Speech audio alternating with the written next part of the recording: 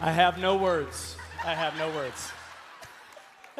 All right, let's just be honest. We're in church right now, which means that we need to be honest. How many of you at one point were a boy band fan? Come on, raise your hands. Yep, awesome, yep. My hand is not up on that, by the way, just so you know. Well, we begin a brand new series today. It's a relationship series called Love Songs and Lies. We did it actually last year, and people loved it so much they actually requested we do it again, because what we're talking about is we're talking about relationships, and the sermon is not just for married people or people that are in romantic relationships, but it's actually for all relationships, because the Word of God has wisdom for every kind of relationship that you have in your life. And in the room today, there are all kinds of people, as well as watching online right now at our locations, even, right now in your living room. There are all kinds of, different types of relational statuses. Like there's married, there's not married, there's previously married, there's widowed, and there's all kinds of other things in between. And this series is really going to be focusing on relationships in general. Now, today I am going to focus more on romantic relationships, but I promise you this: if you take these thoughts, these principles from the Word of God, you can actually apply them to any relationship you have. In fact, it has been said this: it's been said that relationships are the stuff life is made of. All right? It's really important to understand, without relationships, you really don't have life. I mean, really, we're all in some sort of relationship with coworkers, romantic relationships with people, maybe, or a person, friendships, even relationships like in your neighborhood and things like that. And I believe that the former president, Theodore Roosevelt, said it best when he said, the most important single ingredient in the formula of success in life is knowing how to get along with people. It's really true. It's really true. Now, I know some of you are like going, well, I'm introverted. Doesn't matter. Your success is going to be dependent on how well you get along with people. I'm not saying you have to become extroverted.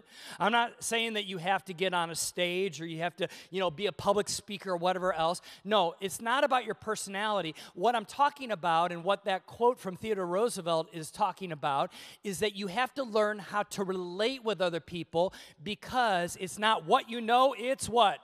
Who you know, right? It's the connection you have with other people. There are two things we must deal with our whole life, all right? Now, if you're thinking the Benjamin Franklin quote, it'd be death and taxes.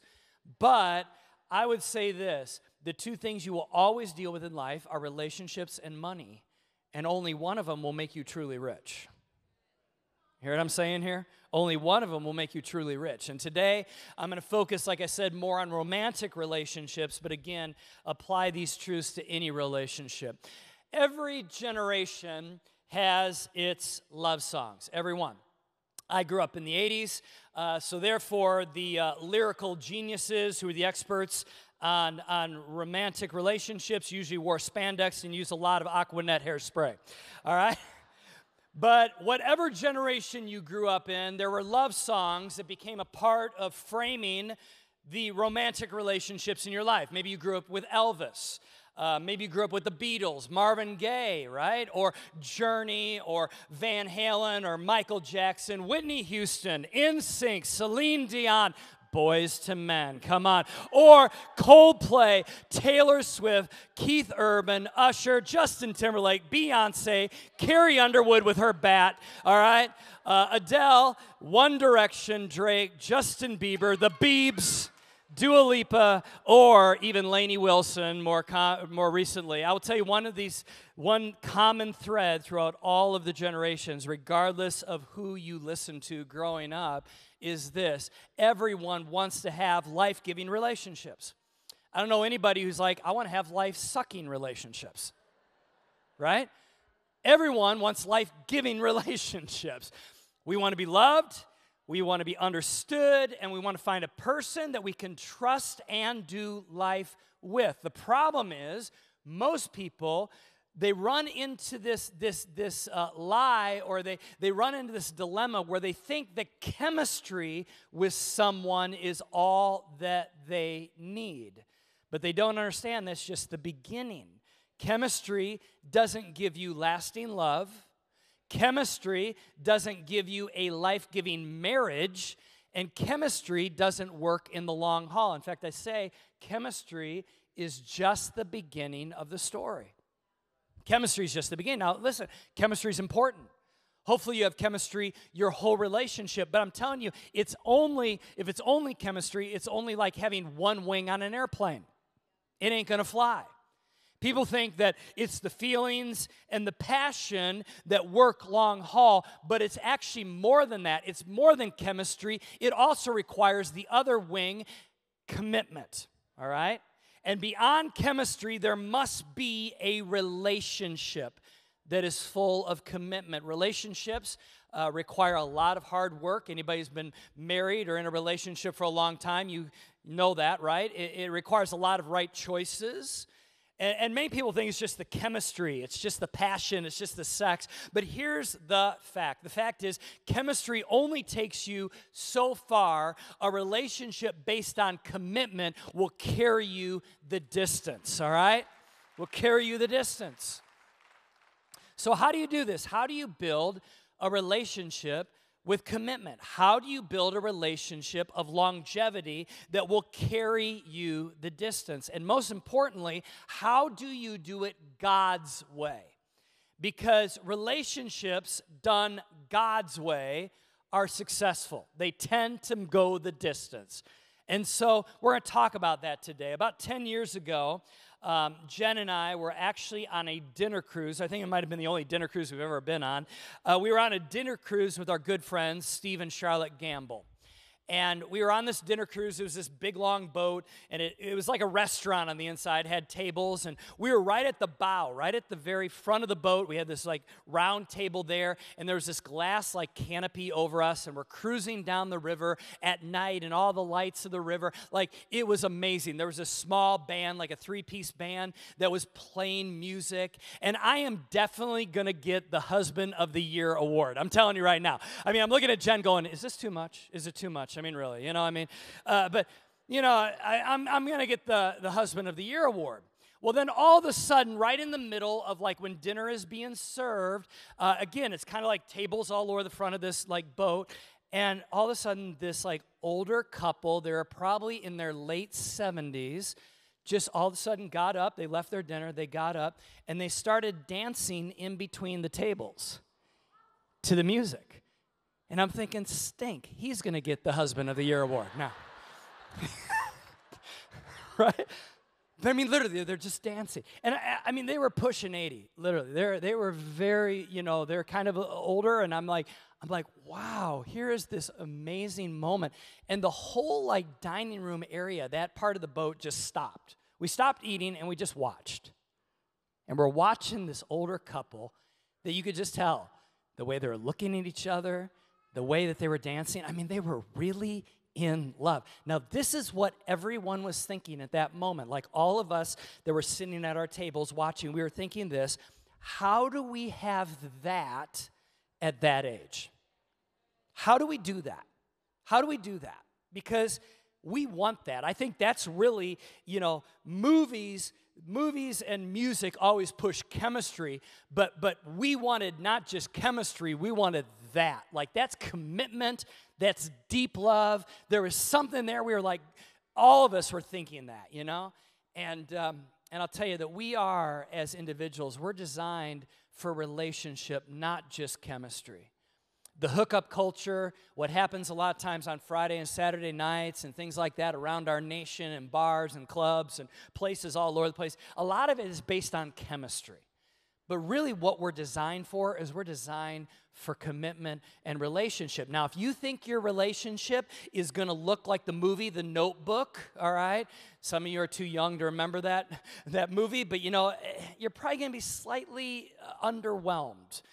Because I don't know any marriage that looks like that, But we always need to remember that God designed us for more than just the chemistry. Chemistry is important. Don't hear me as saying it's not important. It needs to be there, but it's more than that. In fact, I've noticed something in the 27 years that Jen and I have been married, that not only is chemistry important, but actually commitment many times is forged in, and I know this is going to sound anticlimactic, but it's forged in hardship. I feel like sometimes that actually the deeper the relationship is because the deeper of the journey that the two people have had to go through. It's actually sometimes the hardship that bonds people together. In crisis, we tend to reach up to God and reach out to others. And that's not just romantic, that's like friendships, those people around us. When you're going through a crisis, what do? You reach up, God help, and you reach out, people come close. I need my person, I need my people to be with me. And this goes back to Genesis, by the way, like literally the beginning of time when God created the earth, all right? And he created us. It says this in Genesis chapter 2, it is not good for the man to be alone, God said. And every woman said, yep, that's right, okay, all right? Because otherwise he ain't going to do the dishes and he won't be able to get his laundry done. Okay, whatever, no. It's not good for a man to be alone. And what really is interesting here is this is before sin entered the world. Do you ever think about that? Before sin entered the world, before, Adam and Eve ate of the forbidden fruit and all that kind of stuff, before pain, before there was this deep need that we have now, before any of that, God said, in the perfect Eden and in the perfect world that was not tainted by sin, something was not good. And he said aloneness was not good. Isn't that interesting? And so he created Eve. Now, no one wants to really be alone. Now, there are times that we want to be left alone. Can I get an amen on that, right? Okay. It's like, leave me alone a little bit. Talked to somebody even just a few moments ago before the service started, and she's like, I'm kind of an introvert, and she was like a key player here in making the Easter services happen. And I said, what did you do yesterday? And she goes, I didn't talk to anybody. It was glorious. All right, sometimes that's okay. That's okay. But we don't want, there's a difference between being left alone versus being alone. And we don't want to be alone. That's why many times solitary confinement is the worst form of punishment, It's because you want to be around other people, whether it be a romantic relationship, whether it be friendships, whether it be family, or whatever else. You see, you can have chemistry with someone romantically, but you can still be alone. Because chemistry alone makes you feel alone. You need to have someone who's also saying, I'm committed to you. It's not just based on chemistry and feelings. I'm committed to you. And when you find that committed kind of relationship, then you find yourself, you're no longer alone. When you truly make God the center of your relational decision making, then you feel safe, both people feel safe, and they feel taken care of. So the inference here is that God needs to be in the middle of each person's life. So when you come together in a romantic relationship, God is already the center. God is the primary relationship for each individual. And then together, the decision-making is based around a relationship with God. Really, one of the beautiful parts about a Christian relationship is that you pray for one another. You pray for one another. This is something that people that maybe don't have faith or they don't, put faith at the center of their relationships, maybe they don't pray. And I will tell you, if you put God at the center of your personal relationship and then each other, guess what? You begin to pray for one another. And it says here in Luke chapter 22, Jesus is speaking to Simon Peter. And at this point, his name is Simon, and it says this, Simon, Simon, Jesus says, Satan has asked to sift each of you, meaning the disciples, like wheat, but I have pleaded in prayer for you, Simon, that your faith should not fail. Here's the God of the universe looking at Simon, who later on his name will be changed to Peter. That's why I call him Simon Peter. And he's saying, the God of the universe is saying, Simon, I'm praying for you. How do you think he felt at that moment? Simon Peter probably felt like, wow, I got Jesus praying for you. When someone prays for you, it's the best affirmation you can give them. Because when you pray, you are acknowledging that person's value. All right? You are acknowledging that person's value. Like I had somebody yesterday, 2 days ago, actually, at Walgreens. I'm coming out of Walgreens, and this guy stops me, and he goes, hey, my dad was diagnosed with prostate cancer today. Will you pray for him? I said, absolutely. What's his name? I got his name, and I put it on my little prayer list. And you know what? When you pray for somebody, it's affirming their value. Never in my entire life have I had anybody ever turn me down if I asked if I could pray for them. Never. I mean, doesn't matter if they're Christ followers or not. Why? Because deep down on the inside, we sense that maybe God is part of the answer to the problem, right? And also, by me offering to pray, I am assigning a sense of value onto that person. Who doesn't want to be valued, right? We all do. See, when you pray for that other person, when you pray for your spouse, when you pray for your boyfriend, your girlfriend, when you even pray for your friend, your coworker, you are assigning value. It's more than just a greeting. Hey, how you doing? Right? That's how we greet each other in America now. Hey, how you doing? Now, we're not really, that's really like saying hi. We're not really wanting an answer, right? But really, when you pray for somebody, what you're saying is, I'm going to go beyond a greeting. I'm going to go beyond this kind of cordial kind of friendship or relationship we have. I'm going to go deeper than that. I want to know, what can I pray for you for? And at that moment, you're assigning value and you're showing that other person that you care. So let me ask this for those of us especially that are in a romantic relationship. Do you pray for your partner often? Do you do that? And you're kind of, maybe if you're like me, sometimes you're like, oh man, I need to do that more. Okay, today is a day to start doing that. I know for a fact that my wife prays for me a lot. Jen prays for me a lot. In fact, on Sunday mornings, many times she will be up before me. We both get up very early. We get to this campus very early to prepare for everything that's going to take place with all the services at City First, not just here, but around globally. And we pray about it. But here's the thing. She gets up before me, and Jen, she'll go out into, the living room and the kitchen area, and I'll many times find her praying for me, praying that God would anoint me when I get up on this stage. You see, do you pray for your person, whoever that is? They're going to work. Do you pray that God gives them strength? Doesn't mean you don't have to spend hours, okay? It could be minutes, but you pray. You pray with that person about their workday. You pray as they're parenting. You pray as they have that challenge, whatever it is. Because also, when you speak words of life, you create life. Do you understand that? When you speak words of life, you create life in that other person. It's really true. Words are powerful, both good and bad. But words are very powerful. And sometimes I realize it's hard to speak positively about the person you know oh so well, right? Why? Because you see the good, you see the bad, and you see the ugly. You see everything, right?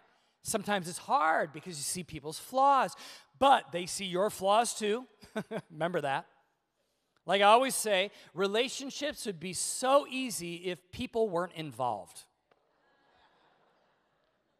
Words matter. In fact, in Romans chapter 10, it says, faith comes by hearing.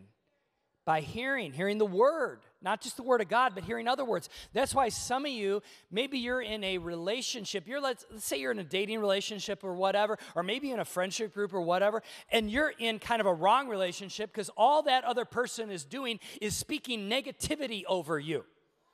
And you know what that's building?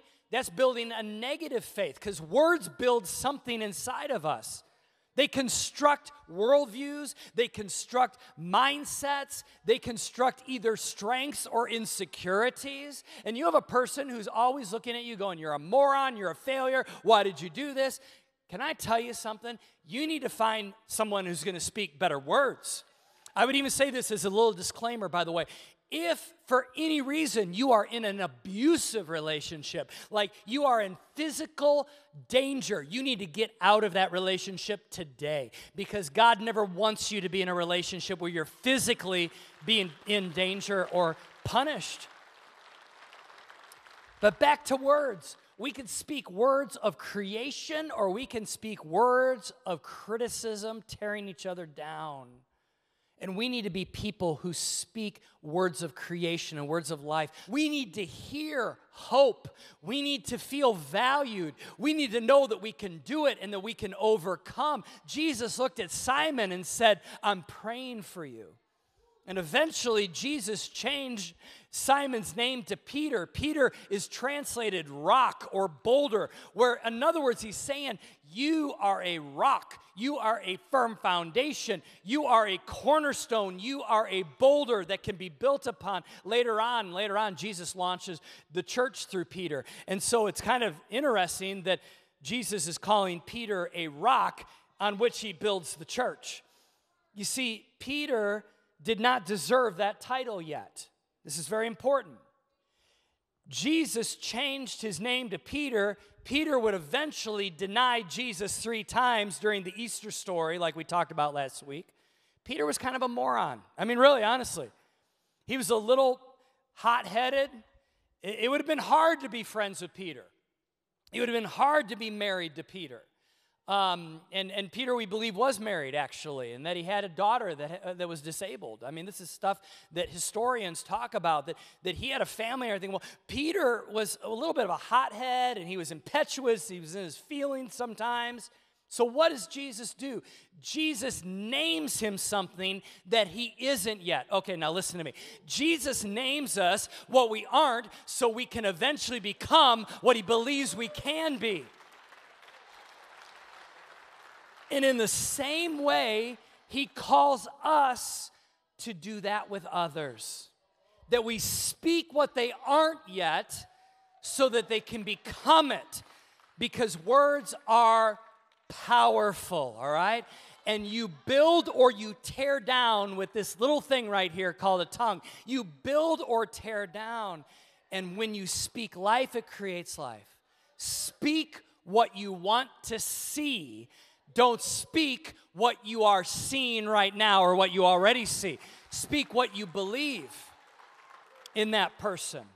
And especially the closer that a relationship is, especially a romantic relationship, the most powerful words spoken are the words spoken by that other person into your life.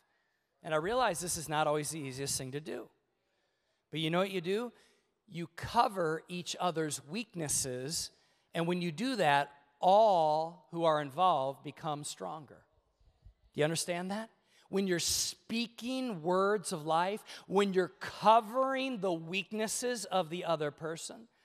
You know, we just talked about this last week. You know, Jesus was betrayed in a garden. And the part of the story I didn't have time to tell last week is as the mob is coming, before the disciples cut and ran. Remember we talked about that last week, okay? Before that happened, the mob is closing in on Jesus. The disciples are there with Jesus. And so Peter, again, he's kind of in his feelings. He gets angry real quickly. He has a small dagger of some sort on him. He's packing, okay? And so what he does is he takes this like sword, and he takes a swipe at one of the guys that is coming to arrest Jesus. And the Bible says that Peter misses, the guy must have dodged or whatever, and yet the sword cut the side of the man's head and actually cut his ear off. And at this point, Jesus looks at Peter and says, no, this is not how this is going to go down. We are not taking up arms.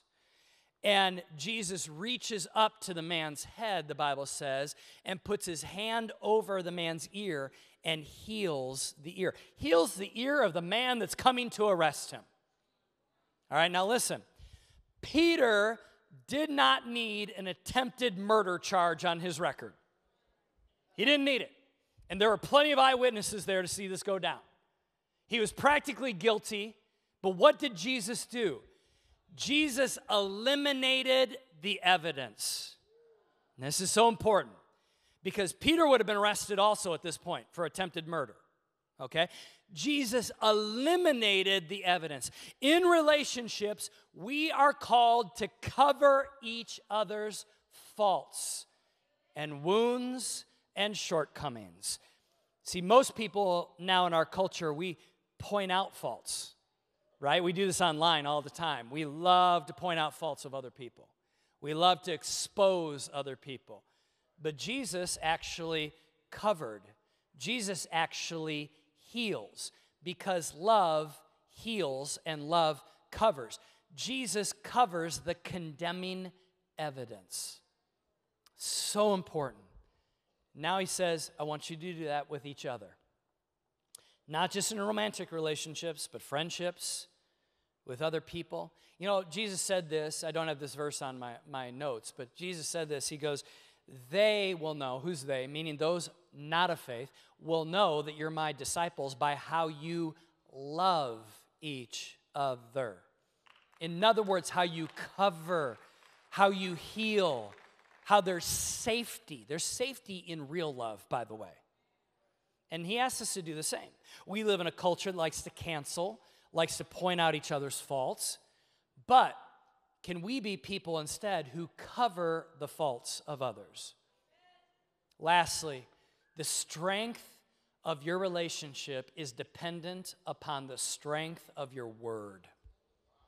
This is huge. And if I could preach this like nonstop in our culture right now, I think I would, because something happened. It was there before COVID. Something happened after COVID. People have a I could give a rip attitude now when it comes to what they speak and their words lining up with their actions. It's like nowadays, it's like people don't necessarily do what they say they're going to do. Now, that was there before COVID, don't get me wrong, but it just seems like it's now like in spades. I don't know. But relationships are built upon the trustworthiness of our word. If you can't trust the words that are coming out of that other person's mouth, there is no relationship. Do you understand that? We have to trust each other and trust our words. So, will I be a promise maker and a promise keeper? Because it requires both. I make promises and then I keep them. See, most of our society, and I hate to even say it, even people who go to church, we're promise breakers. We're promise makers and promise breakers, not promise keepers. We say, oh, I'll be there, and then we don't show up. Oh, I'll do it, and then we don't. Oh, I'll commit, and then we quit. Or I promise, and then I forget. It's all over the place. I mean, like, everywhere, every sector of our society, there's a low level of commitment. There's a high verbal, like promise, and then a low commitment. We're no longer people that the Bible would use this term, covenant. We're no longer covenant people, it seems like, in our nation. What's a covenant? A covenant feels like an old-fashioned, heavy word, right? Well, it just basically means this. It means no matter what. It means that what I say, I mean, and I will do. And there's a huge sickness, it seems like, impacting our relational health of covenant breakers. We live in a disposable world. The phone that you have right now in your pocket that you spent over $1,000 for over time, maybe, but you spent over $1,000, in about 2 to 3 years, you'll dispose of it and you'll get a new one. We are disposable people, even of things that have value. And so, covenant means what I say, I'll do. What I say, I'll do. God, by the way, is an excellent covenant keeper. He's amazing at it. Thank God. You know, because we're many times not. But here's why he's great at keeping covenant. He's great because he doesn't speak before he thinks. It's huge. Sometimes we just go, blah, and we're like, oh, I didn't think that through real well. Yeah. God thinks, and he calculates, and he ruminates in all the right ways before he enters into covenant. Second thing, he doesn't rush into covenant. He doesn't just say, I'm going to do it. it's not based upon just chemistry. He weighs out the commitment. Like, he didn't send his son Jesus on a whim. Hey, today, Jesus, why don't you go to earth and die? No. It was thought through. He knew the price. He knew what was going to go down. Thirdly, he doesn't allow feelings or emotions to determine the faithfulness to his word. So it's not based upon what I feel today. God doesn't wake up and go, well, first of all, he doesn't sleep. But let's just say he did. He didn't wake up and he goes, today I feel like loving Jeremy. And then the next day he wakes up, I don't feel like it today. No. He is steadfastly faithful to what he committed to. And you know what he wants? To the best of our ability, we're not going to be perfect. We're not going to be like God, but to the best of our ability, he wants us to do the same. You know, we will not be perfect, but we could ask a perfect God who's perfect at keeping covenant to help us be as perfect as we possibly can. Many years ago, over 2 decades ago actually, I had the privilege of doing a wedding ceremony in Ohio for 2 people that lived in Rockford. And the bride was from Ohio, so we all traveled to Ohio, and we had a great celebration. I had the privilege of doing the wedding of 2 of Jen and my closest friends, Sean and Jill Johnson, who are senior pastors at Red Rocks Church out in Denver, Colorado now. This is before Red Rocks started, before they planted it. They lived here in Rockford. They were part of our staff. And they were getting married, and we had an amazing marriage ceremony in Ohio. Fast forward now 2 decades, and the last few years have been kind of difficult, very difficult, not kind of, very difficult for Sean. Sean has been very open about anxiety and things like that, but a lot of it revolves around the fact that he has been diagnosed with Parkinson's. And it's obviously been a very, very heavy journey, and one that Jen and I are just praying and trying to lift up their arms. And they've told their church about it. I'm not sharing anything that they've not already shared. In fact, I called them on Friday, and I go, hey, listen, buddy, I'm talking about you in my message on this weekend. And he's like, tell them whatever you want. I mean, bar a miracle, the future is heavy for them. But this is what I've watched in the last few years since that diagnosis. What I've watched, and I've been able to have a front seat view as good friends, is I've watched them as a couple fight and come together. Not fight with each other, fight for each other. And I've watched that they have decided that they are going to fight for their marriage, they're going to fight for their kids, they're going to fight for their church, they are going to give it everything they got. If we were to all teleport over 2 decades back into the past to Ohio, when I stood between them and I said, Sean, do you take Jill to be your beautiful wife? And when I said, Jill, do you take Sean to be your amazing husband? When I did that ceremony, no one could have written the story that would come 2 decades later. None of us. But this is what they did. They came together because of chemistry. But they stayed together because of commitment. They stayed together because they said, no, we made a promise. Through thick and thin, through sickness and in health, till death do us part. You know what's interesting about chemistry?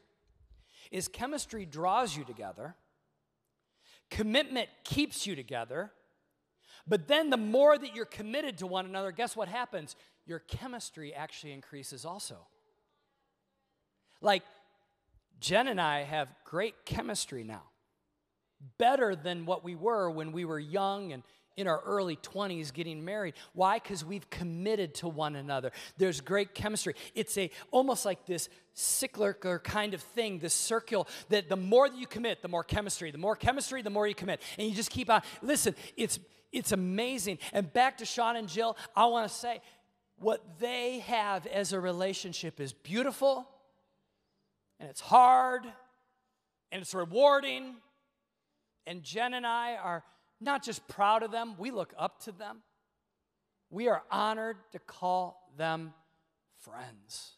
See, we need to put God at the center of our relationship.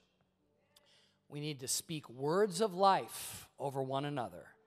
We need to cover each other's faults and weaknesses, not point out faults, cover them. And lastly, we need to be covenant people. Stay true to our word. Let's bow our heads. Thank you, Jesus. Thank you, Jesus. Heavenly Father, I pray for every couple right now, specifically. I pray that you would help us to take away something today that maybe we need to sharpen, we need to get a little better at. Maybe it's that you need to be more in the middle. Maybe we need to pray for one another, and we feel awkward praying for our spouse or our boyfriend or girlfriend. We feel awkward about it. May today we take that step and pray. We don't have to sound like eloquent or a pastor. We don't have to sound like we have all the words together. You look at the attention of our hearts. So, Lord God, I pray, help us to be prayerful people. Help us to be people that also that we cover each other's faults, that we speak life. Maybe our relationship has been characterized by negativity and criticism and sarcasm. God, I pray that we would speak life starting today. Most of all, may we be people of our word. May the other person be able to trust us fully. When we say we're going to do it, we do it. If we say we're not going to do it, we don't do it. May we be people of covenant. I also pray for friendships today. I pray for working relationships, best friend relationships at school, all of the different relationships. I pray, God, may we apply these principles. May we pray for our neighbor, our friend, our coworker. May we speak life at work and at school. May we cover each other's faults, and may we be people of our word. Thank you, God. We love you. We love you. One quick thing. Everybody's heads bowed and eyes closed. The best relationship, the most important relationship you could have, and we give an opportunity for this almost every weekend, is the relationship with the one who died for you, Jesus Christ. He loves you. He cares for you. And with every head bowed and every eye closed, and you say, I don't have a relationship with Jesus. Today, I want to make him the leader and the forgiver of my life. I want to ask for forgiveness for all I've done wrong. I believe he died for me so I could live, and I want him to lead my life. If that's you, it's not becoming a part of a church. You're not becoming a member right now or anything like that. You're just saying, I want to make Jesus the leader of my life. Go ahead and raise your hand and put it right back down. Anybody? Yes. Hands have gone up. I guarantee you at every location. Lord, thank you for those people that raised their hands. And I pray that, God, today, you saw their hands. You see the intent of their heart. Can we all say this prayer together? Say this prayer, all of us together, whether we raised our hand or we didn't. Jesus, come into my heart. Forgive me of my sin. I believe you died for me. I want to live for you. Thank you for loving me with an unconditional love. In Jesus' name. And everybody said, amen. Come on, put your hands together.